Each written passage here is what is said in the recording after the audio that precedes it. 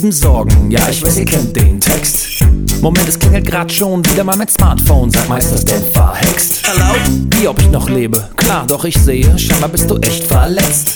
Nur weil ich mich etwas rar gemacht habe? Was? Echt? Das waren schon 8 Jahre? Ich wollte dir schreiben, doch ich musste grad auf Klo rennen. Hab mein Handy aus Versehen mit abgezogen. Mit den Fingern tippen ging auch gerade so, denn sie waren verstaubt und mir in der Nase bohren. Klar wäre das schön, wenn wir uns wiedersehen. Wollte anrufen, doch hab mir das Knie verdreht. Und letzte Woche da wurde es mal wieder spät. Warum sowas passiert, werde ich wohl nie verstehen. Hast meine Nummer nie auf deinem Pieper stehen. Keine Post von mir in deinem Briefkasten. Doch ich hoffe, man kann an dem, was ich hier liefer, sehen, dass mich wirklich interessiert, ob es dir prima geht. Also wirf nicht das Handtuch, auch wenn ich nie anruf. Denn eines, das kannst du mir glauben, für dich wird dich in einem Anzug von Lübeck nach Landshut bis rüber nach Kathmandu laufen im Handumdrehen. Und ich hoffe, du kannst mir verzeihen. Glaub mir, eines Tages schnei ich bei dir rein. Mit reuiger Miene und 3 Flaschen Wein. Sag, ich hab dich versetzt, doch du bist nicht allein. Denn du bist bei mir, wohin ich auch reise. Wenn schon nicht live, doch zumindest im Geiste. Drum sing ich für dich diese Strophen mit Wortwitz und 90er Sample von Sophie B. Hawkins.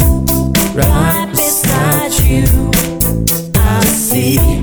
Right beside you, I stay. Right beside you, I'll be. Right beside you. Und egal was es ist, einen Grund findet jeder, sich nicht zu melden, doch dann wird der Mist. Je länger man wartet, immer unangenehmer, so lang bis man aufwacht und 40 ist. Und wen wundert's, weil wir nach fetten Konten streben, ist doch klar, dass man zu nichts mehr kommt im Leben. Ist schon witzig, doch ich will das heute mal ernst nehmen. Mein Gewissen ist so schlecht wie deutsches Fernsehen. Hast du schon gratuliert? Kann sein. Warte, drück auf Like als ein Zeichen meiner Anteilnahme. Was für ein Scheiß, das kann doch nicht sein, ein Gefühl reduziert auf eine Handeingabe. Komm nicht klar auf diese Welt, die sich zunehmend ändert. WhatsApp, Facebook, Google, Kalender. Manchmal will ich, wird mir das zu viel, glaub ich, flüchten. Langsamer sein, vielleicht Brieftauben züchten. Doch anrufen wäre gewissermaßen fairer, als alles vor sich herschieben wie Straßenkehrer. Wir alle haben wenig Zeit, ob Arzt, ob Lehrer. Doch Erwartungshaltung macht das Warten schwerer. An die Freunde und Tanten, die Exen, die ganzen Verwandten, Familien, Cousins und Cousinen und die Konkubinen von früher, die Kommilitonen, egal wo sie wohnen. Also frohe Weihnachten oder Happy Birthday. Gute Besserung und Glückwunsch zur Rente. Viel Erfolg im neuen Job, alles Gute für das Kind oder Beileid für die Alimente. Weil mir fast tagtäglich irgendwas nachträglich einfällt, tut es mir leid. Ganz egal wo ihr seid und egal was ihr macht. Ja, auch wenn ich nicht schreibe, ich hab an euch gedacht. Ich bin right beside you, I see. Right beside you, I stay. Right beside you, I'll be. Right beside you, always. Right beside you, I see.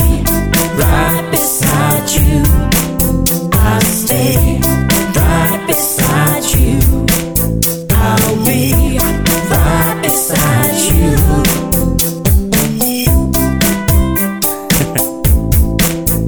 frohe Weihnachten.